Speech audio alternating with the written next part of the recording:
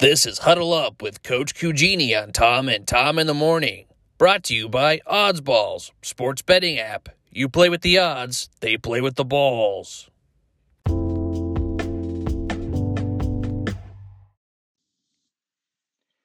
Hello all, this is Coach Craig Cugini here. We're doing our second week of this new show. I'm calling it Huddle Time with Coach Craig Cugini. Still appreciate the boys at Tom and Tom in the Morning for giving me this opportunity to talk to you all. And last week we did a bit of a player profile and dug into a guy I didn't think many of us were maybe looking at.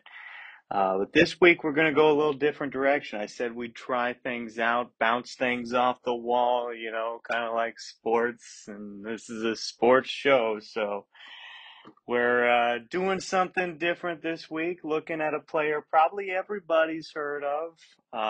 Travis Kelce is who we're going to zero in on this week, and we're not really doing a player profile.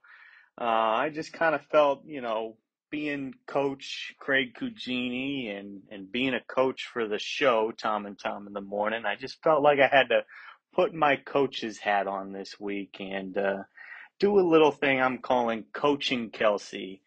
And I just wanted to, address the elephant in the room.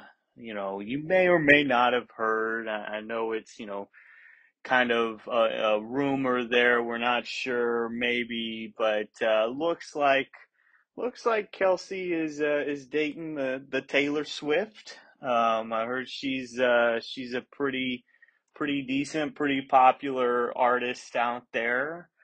Um, so it's kind of a big deal. I guess it's getting some people riled up and looking into this team and this guy that maybe weren't looking at him before. It can kind of get in a player's head, get him a big head, and I just kind of wanted to, step aside, put my coaching hat on, and just do a little bit of coaching because I don't get that opportunity as much as I used to. As far as addressing Kelce here, I know the world is going to be talking about things like first base, second base, home runs, pinch runners, long balls, strikeouts, infield fly rules. All of this when you're talking, a new love interest. But Travis doesn't play baseball. And we're not talking baseball here. We're talking football. And that's what I want to bring it down to and just make sure that, Trav is a smart guy, but sometimes you just need a reminder. You just need somebody to say it out loud to you. It goes back to a phrase I had back when I first started one of my first coaching jobs doing Pop Warner. And I love to say to the kids, you got to take your eye off the dandelions and put it on the ball. It was they loved it when I said that, and they thought it was funny, and it got us to know what we needed to do, and what we needed to do was just focus and focus in on the ball, and that's what it's about when you're playing football. So that's all I'm doing this week. And, I'm confident Trav is a smart guy.